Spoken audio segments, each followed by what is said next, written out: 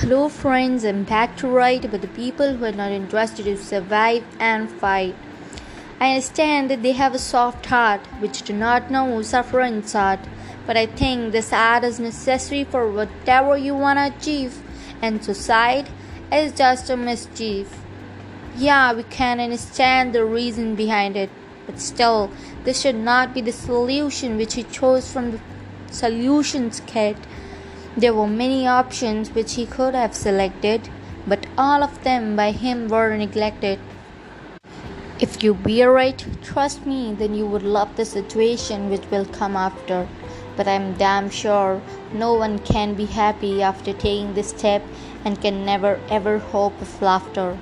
If a person dies, he will gain nothing, and after selecting this step, no one knows what God will bring. But if we will fight for our living, then definitely you will be blessed with God's good giving. This world is meant to survive, and if you fail to do so, then it's like that you have destroyed a bee's hive, and that will hurt more. So why not to endure? If you don't want to care for your life, at least think of them who love you and are in life.